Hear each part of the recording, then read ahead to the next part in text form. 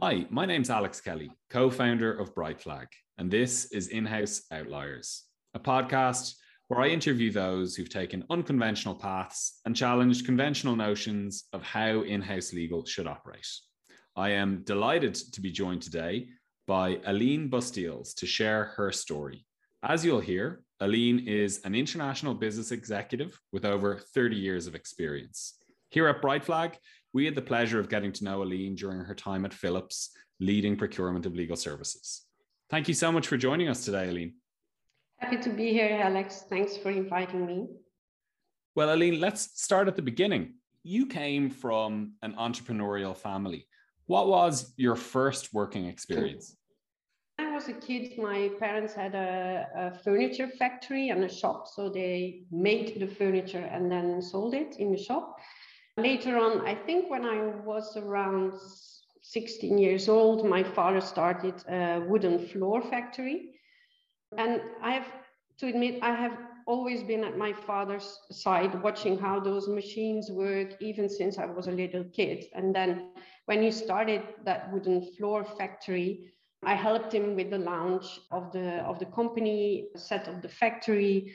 And then during my holidays and weekends, etc., I just worked in the factory, not so much at the administration side, but really at the heart of the factory. So cutting the woods, working with the machine, the packaging, you name it. And then next to this, I think I was 19 years old or something. I ran a restaurant of a sports facility during the weekends and did some catering as well. So always been a busy bee, learning a lot. The strong work ethic and a perspective on kind of owning and running a business kind of ingrained in you from a very early age. Why did you choose then to go on and study economics in college?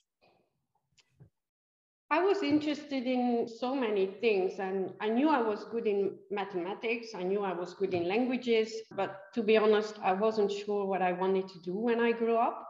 So I thought economics would suit me well because it contains so many aspects, so many areas.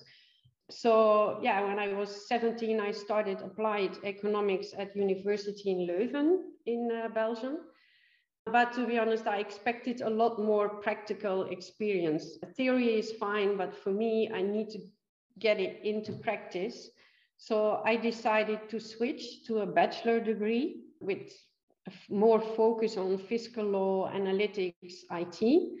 So I chose that path, and that drive for practice combined with the implementation based on theory is still there for me in everything I do. I love learning new things, putting new things and new theories into practice. So that's still my drive, actually. I couldn't agree more, Alina. It was probably one of my greatest frustrations with that disconnect between a very theoretical approach to legal education and then the reality of practicing law that I went on to experience working in a law firm a number of years later. The two just seem to be fairly disconnected. And I certainly think courses that can be more practical in their leaning and give people a clearer understanding of not just the theory, but how this impacts businesses in practice or provision of legal services, whatever the case may be, I think is a really important part of the puzzle. I'm curious, did you then decide to go back into the family business, or what was your first job after college? I've always helped in the family business during the weekends and holidays, etc. But I actually started at BBL at the end, I think it was the end of 94. Headquarters was based in Brussels. Then later on, it became part of ING. And I started there in the finance department of IT. And very soon after, I became the financial controller within the IT department, supporting the CIO. I understand you spent over 18 years in totality at ING. How did your role evolve over that time? People I worked with, they really gave me the opportunity to challenge myself, to grow and do what I love most, change with a specific focus on the soft side. solving problems, analyzing stuff, learning, making things easier, faster, more efficient, etc. And most importantly, together with people. That's what gives me energy.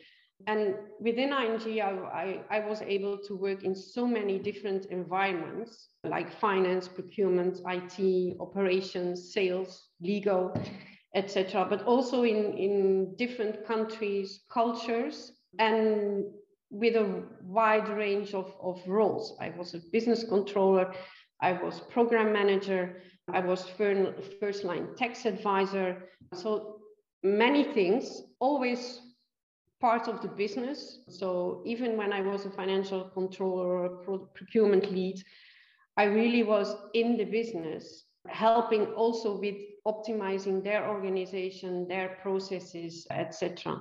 And I think doing so many things enriched me as a person, and I feel really privileged that I had that opportunity, especially also with those different cultures, different languages, etc. It helped me a lot. That's really interesting, Aline, and something I was speaking about with a recent guest on the podcast, Jenny Ingles, who leads legal operations at Stripe. Something we were discussing was how important it was for both of us at an early stage of our career to work in large organizations that gave us a really good training and grounding and helped build our skill set in ways that proved to be useful in terms of things we went on to do. And it sounds like certainly ING was that type of environment as well, that there was a lot of room to grow, to work in different areas of the business and build that skill set. Were there any mentors at that stage in your career that you learned from or took things from? It's hard to say, because the learning for me is a constant factor. I mean, in everything I do, I learn from every conversation with people. It's a bit of an addiction, really, learning. If I have to name maybe one person, I would say it would be Pien Oosterman, who is now CEO of Levi9, which is an IT services company. I think her drive, her values, the way she is able to inspire and motivate people, challenge you, gives you the responsibility, but tries to challenge you to get the best out of you. That's something, for me, it was a great example. I loved working with her. We were together in the management team in ING, in procurement. And I still go to her if I want just a conversation on future or career or whatever. So, yeah. I think that's a great observation, Aline, in terms of my experience of great leaders. A lot of their approach stems from a clear set of values and principles that inform everything that they do. And it enables them to kind of turn their attention to different subject matters or businesses or business units and make decisions in the right way and kind of bring people on the journey with them. For instance, in hiring processes and over indexing on the kind of practical experience people have had or kind of functional knowledge. And at a senior level, it's as important or more important to understand, well, how are people going to make decisions in certain scenarios? Yep. What are the values that inform how they solve problems? It seems like you had somebody there that you learned from that had that approach. And you then, after ING, went on to start your own business. And we've spoken about your kind of formative experience working in your family business and the ongoing role you had played with that.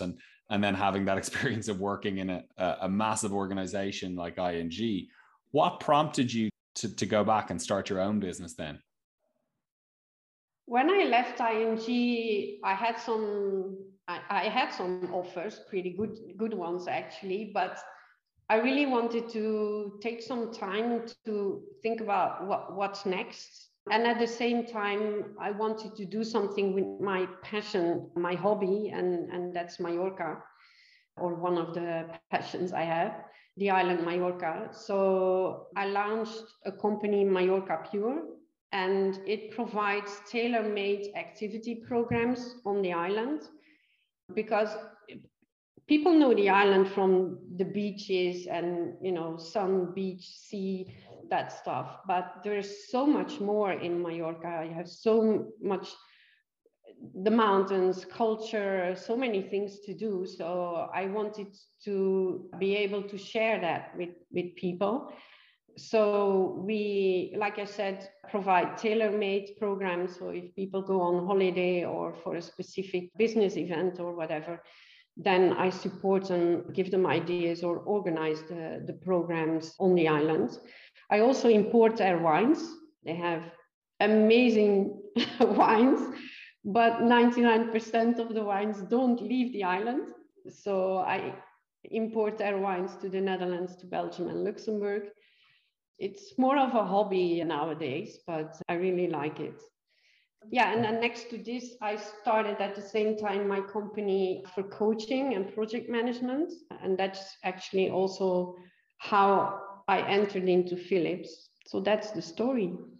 We were talking off air, and Mallorca is my family's holiday destination of choice. Over the last 10 years, I've spent a lot of time there, and looking forward to going back now that travel is becoming more feasible. But you might have to expand your wine export business to Ireland. We don't have the opportunity to enjoy the Majorcan wines here. I certainly have enjoyed them in Poyensa and Mallorca on our holidays there, but it's a beautiful part of the world, and I couldn't agree more. There's so much there to offer: the mountains, the history of the island, the food, beyond just the beautiful scenery and beaches. Obviously, we got to know you working with you closely at Philips. What attracted you to Philips, first of all? I was asked for a freelance consultancy job for Philips on an RPA project, so robotic process automation. And for me, Philips it was a new environment, healthcare, totally new. And the role itself at that moment in time, or the RPA deal, was kind of outsourcing, but then outsourcing to robots, if you want. So some parts I already knew. I could bring in my experience on the outsourcing part, but the robotics part and the Philips environment part was new. So for me, that was what attracted me to start this consultancy job. I always want to make sure that I can bring value, but I want to learn something as well, because that's what gives me energy. And so that's why when I started Philips. But soon after, they asked me to join Philips on their payroll. And I really had a hard time deciding, because I loved being an entrepreneur and I wasn't quite sure if I wanted to leave that behind. But the two roles it was a combined role that they proposed. So being procurement business partner for insurances and legal, two areas where procurement wasn't really allowed to intervene with the stakeholders. I knew it was going to be challenging, and so I decided to accept it and was looking forward to that adventure. It had a lot of challenges, so I was up for it. It's interesting that you joined working on robotic processes and then heavily focused on working as a business partner with the chief legal officer and on legal service procurement. And it's so interesting, Aline, that breadth of experience that you have and that ability to switch contexts and add value in very large organizations, running your own businesses, working in very different types of programs. What are your thoughts about the procurement of legal services specifically, and how it differs from other areas of procurement you've worked in previously? I was lucky to be able to support the legal team, not just on the procurement side, right? So supporting the management team also with analytics, reporting, helping with their matter management process, new ideas on spend management, etc., were some of the additional aspects in that job, luckily. And especially once the new legal ops director came on board, Michael van Leeuwen, who you probably met yourself. Together we could achieve so much more and a lot faster than on my own. So we jointly set and implemented the outside counsel spend management program and a strategy and program. We improved the processes, the tooling, analytics, reporting, etc. So it was a a broad package. Going back to the sourcing part of the job, first of all, there's a huge difference between procuring services and products. Procuring products is generally much easier. The requirements are set, they are very clear. It's easier for the stakeholders to define their requirements. You can ask for samples, you can measure quality, etc. And then basically it comes down to price. That's the key decision factor, which simplifies the procurement processes. Services, on the other hand, they are generally more difficult to purchase. They're harder to specify. Stakeholders have a lot of difficulties to specify what they really want. Quality is now and then very subjective, but nevertheless, it's a key decision factor. You usually have service levels agreements where you measure also KPIs, etc., can take corrective actions if needed. Although many of these characteristics also go for legal services, it's a slightly different beast, I must say. The dynamics of that legal space is so different. Legal services are highly complex professional services that are very costly per unit, but also per case. One case can, last for years, and the effort and the outcome is very unpredictable. Also, how do you measure quality? I mean, you can't estimate or what the outcome would have been if you would have taken another law firm, etc. So it's very difficult. Taking corrective actions, probably too late. It's very expensive, and at the same time, procuring legal services is more about limiting the risk, I guess. So, and that reflects also in your pricing mechanism. While you have rather similar and simple price structures for regular services, with legal services, we always try to find the right pricing mechanism for a specific case based on the goal of the case, strategy, the risk, the most likely scenario of outcome, etc. Those are totally different factors than with other services. And of course, the pace. Sometimes you have a new case, and whether it's weekend, holidays, whatever, you have to act. You don't have a choice. So that's also a different factor. And I think another one is demand. You can't predict demand, right? With some of the products that I have bought in the past, or services as well, you can plan, you know more or less when it's going to happen. With legal services, like I said, tomorrow you can have a lawsuit and you have to act. So, Aline, I think that's such an interesting perspective for our listeners. And given your depth and breadth of experience, it's sometimes not immediately apparent to people in the legal department how much of an anomaly legal can feel like as a spend category to the rest of the business, to finance, to leadership.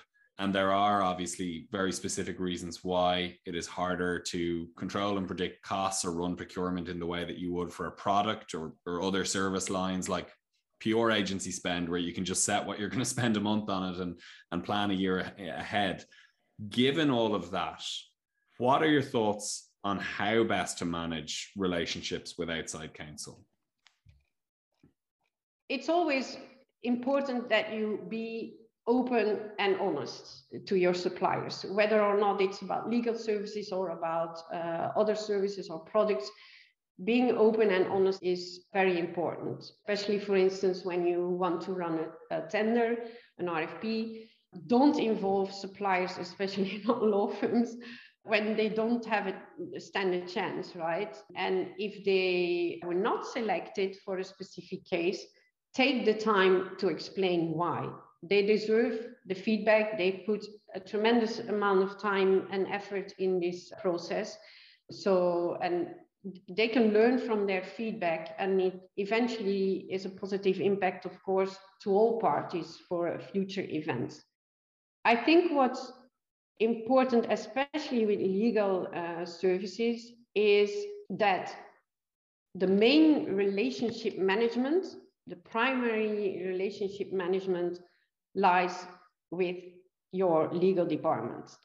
They work day in, day out with those law firms. So the first level will always be within the legal department. One of the bigger differences as well between types of suppliers and in this case outside counsel is that you're negotiating most often with the partner, the senior partner in the firm. And like I said, they work daily with your internal legal counsel. So I believe it's crucial that your stakeholders knows what's going on from the procurement side with those law firms, that you are aligned with them, how you approach law firms, what's going on, what do you want to achieve, etc., before you talk to those law firms. That always helped in my experiences. And I think procurement also shouldn't aim not only to be involved before the start of a matter, of a case, but also during and after the services. They can be a great contact towards the law firm for periodical reviews, discuss overall on the business, the performance of the law firm, etc. And especially what we can do as a client, as a company, to make work of the law firm easier, and they can focus on the strategic part. So I think in that relationship and communication towards the outside counsel, it's important, like I said, to be honest, open, and make sure in the background your internal legal counsels always know what's going on and what you're going to do. I couldn't agree more. And I think one of my observations over the years working in this space is that the relationship as trusted advisor has to sit with corporate legal team, the lawyers themselves that are working day to day with the law firms, but that the evolution that we're seeing is that those relationships can become stronger, more transparent, more underpinned by data. There can be greater alignment about ensuring the right firm is being used, as you said, for the right type of work at the right price. And that rather than the legal leadership, the assistant GCs, the senior lawyers within the legal team feeling completely protective over those relationships and trying to keep procurement or legal operations at arm's length, there's a great opportunity to bring the type of skill set you have, for instance, to bear in having better analytics, having better data, having your expertise in informing not just the initial budget conversations, but inevitably scope can change in legal matters and opportunities there to work as a team on those initiatives. But at the highest level, I think the shift we're seeing is procurement, legal operations, legal leadership working together to define a better type of relationship with the law firms that is transparent, that is collaborative, and that there's a lot of communication back and forth, sharing of data, and that the legal team can really benefit from those skills that you have and those experiences that procurement, for instance, has in other areas in informing their approach in how they manage those relationships. Do you think it's an oversimplification, Aline, to say that procurement are only focused on cost control? And I know your role at Philips was much broader than that and more holistic, and it wasn't singly looking at legal through the procurement lens, but more generally, do you think that is an oversimplification of how procurement thinks about professional services spend generally and legal spend specifically? I think a lot of people would agree that's what procurement thinks about, only cost control. And yes, there are still certain procurement organizations that look only at that cost side. But like you said, I would strongly promote looking at the bigger picture, taking into account, the full cost of a value chain, but also the benefits, the risks, etc. Price can, of course, be a determining factor, but quality, and especially with legal services, it's all about risk. And I know that there are companies where procurement is involved, for instance, within legal departments for negotiating your hourly rates, for instance. But what does it say, right? I mean, you can negotiate very hard on those rates, but if then at the end they overstaff, whatever, at bottom line, it doesn't help you. So looking at those hourly rates is one thing at the cost side. But I've noticed, for instance, if your strategy is to increase your sales and you have a lot of IP, then maybe it's not so bad if the legal spend increases, because that means you're having lawsuits to kick out your copycats in the market, and that way you can increase your sales. So like I said, looking at just at the cost side is, in my opinion, not the way to go. And that would indeed be oversimplifying the job of procurement and supporting and working together with the business towards their strategy. I couldn't agree more. And when I've observed the relationship between procurement and legal leadership working best, it has tended to be where procurement has a level of situational awareness and understanding, has a broader perspective where they understand what is the most important thing from the business's perspective. And a very simple example, if Philips was doing a massive acquisition that was the most material transaction for the year, procurement should not be driving the legal team to use a 5-person law firm that has the lowest hourly rate. That would obviously not drive the best overall outcome for the company. So kind of comparing apples with apples, understanding that trusted advisors and outside counsel who should charge a premium for great service exist for a reason. You have to understand that context of strategic priority, value to the business, level of risk in informing which provider should be used in which context. But all that being said, there are so many kind of competencies and experience that procurement have that can undoubtedly improve the approach many legal teams are taking today in how they're doing things. Absolutely. And you know, those in-house counsels, they don't like these difficult decisions or discussions with their outside counsel on pricing, etc. They want to talk about the content of a case and make sure that they win a case or whatever their strategy is. They're actually happy that someone else can take over that side, and they can be involved in the background, and they surely are. But let them focus on that, keeping that good relationship with the law firms, and then procurement can do the tough negotiations. I think that's such a good point, and something I've spoken to Stephanie Hammond about before, who used to lead legal operations and outside counsel management at Barclays Bank and is now with Norton Rose Fulbright leading their consulting practice. And she spoke about how legal operations can play that role, but also can be bringing data to the legal leaders who are making these decisions that maybe they didn't have visibility on. And you can overcome things like recency bias, where the lawyer might think, well, I'll use the firm I used for the most recent matter, but not have access to data to understand who has done the most of these matters for us before, what has been our level of satisfaction with each of these matters that they've done. And that's the role that kind of capturing data, having analytics, bringing that to the table to help them manage the relationships. But then, as you say, maybe taking some of the more difficult conversations that they don't enjoy having off their plate as well is enabling them to focus on the things they do best and add the most value for the business. I'm really interested to understand, you've obviously had such a long and successful career and worked in so many different areas, in really large companies and smaller companies, in financial services, in Philips. How do you think about the kind of key competencies and skill set that you have that have helped you throughout your career in all of those different scenarios?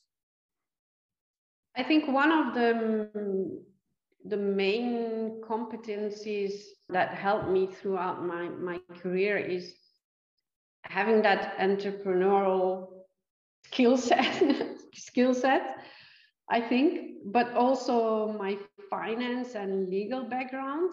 Finance actually in every role. as a project manager or whatever role, you need to be able to do some business cases. Also for legal, I did business cases and simulations based on possible outcome of a case to see what type of pricing mechanism could fit best. So I think my finance and background helped me in everything I did.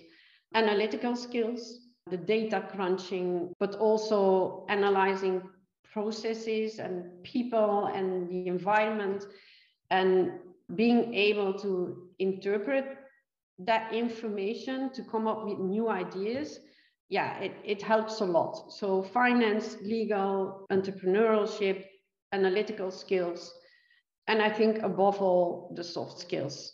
I mean, people are the core of a company. And if I look at the legal space, it has been so important for me to be able to read between the lines, understand their concerns, the risk, what's at stake in a case, and being able to persuade them to work together and see that there are a lot of advantages in bringing in some procurement expertise. So the people side is very important as well. I think next to competencies, of course, you have values. We've spoken about it in the beginning. My key value is integrity in life, at home as well as on the job. And yes, now and then you need to take some difficult decisions, but that's part of life, I guess. Yeah, maybe another thing during my 30 years of working, I always worked with the principle, keeping in mind or questioning myself every day, are we doing the right thing for the organization? And sometimes that also brings up the discussions, or you challenge some of your team if you don't feel that it's the right thing for the company. So you can have those discussions, but it really was my guidance over that 30 years working. I share a lot of what you've just said there, Aline. I think will set anyone working in a business context apart and set them on a path for success. I think many of our listeners are legal operations professionals, are working in the kind of legal procurement, legal technology space. And as you highlighted, having that kind of fundamental skill set and understanding of finance is critical, particularly when you're working with lawyers where that is not their strength, and they're looking to you to ensure financial management, outside counsel management, the relationship with the finance team is working as it should. So I think that is certainly, in our experience, a kind of a foundational competency that will set somebody on the right path. And I think something you touched on earlier in our conversation that resonates with me is people who have a kind of a constant learning mindset and are continually looking to develop new skills throughout their career. And I know when you were at Philips, you went through a number of training programs and certifications. And I think having that mindset and attitude, I think in and of itself sets people up for success when they move into a new area like legal and they're trying to understand the full context of how the general counsel or chief legal officer or head of legal operations thinks about their role or thinks about their relationship with law firms. And as you've so eloquently articulated, having that broader business context and then that informing the approach that you take is so important. A lot of great advice there for our listeners. And I've certainly really enjoyed our conversation, taken a huge amount away from it. I think the final question for me, unrelated to your incredibly successful business career, what do you enjoy doing in your spare time? I love spending time with my family. I mean, watching the kids play hockey or watching a movie together, cooking together, support with their homework. And I mean, during COVID, there was a lot of teaching as well, maths and whatever, economics. So I really love spending time with them. Next to that, I think sports is important for me, and something that fits quite well with my learning addiction, I think, is exploring new places, adventure. And yeah, while exploring new places, always a bit on the edge, like when we were in Israel, go to the border with Syria or Lebanon or whatever. Yeah, so. I suspect the kids couldn't have found a much better maths and economics teacher. I likewise had some of the the challenges of having kids at home during the pandemic. Ours are 3 and 2, so not so much the teaching as trying to keep them occupied. But I think one of the benefits from my perspective, I've spoken about before, the pandemic, was just having more time at home with the family, not jumping on a plane or rushing in and out to the office, and being more present, which I think has been one of the fundamental changes that's happened for everybody. And hopefully, Aline, our paths will cross at some point in the future. Maybe in Mallorca, we can share a nice glass of Mallorcan wine. Who knows? Yeah, but thank you so much for joining us. This has been fantastic. Thanks for having me. I'm Alex Kelly, host of the In-House Outliers podcast. This podcast is brought to you by Brightflag, an AI-powered legal operations platform where corporate legal departments gain visibility into operations, maximize productivity, and engage with outside counsel strategically. If you like this episode, then you can find more information in our show notes. If you want to hear more, then you can also find more episodes at brightflag.com/legal-operations-podcast. Thanks again for listening to the In-House Outliers podcast. We'll see you again next time.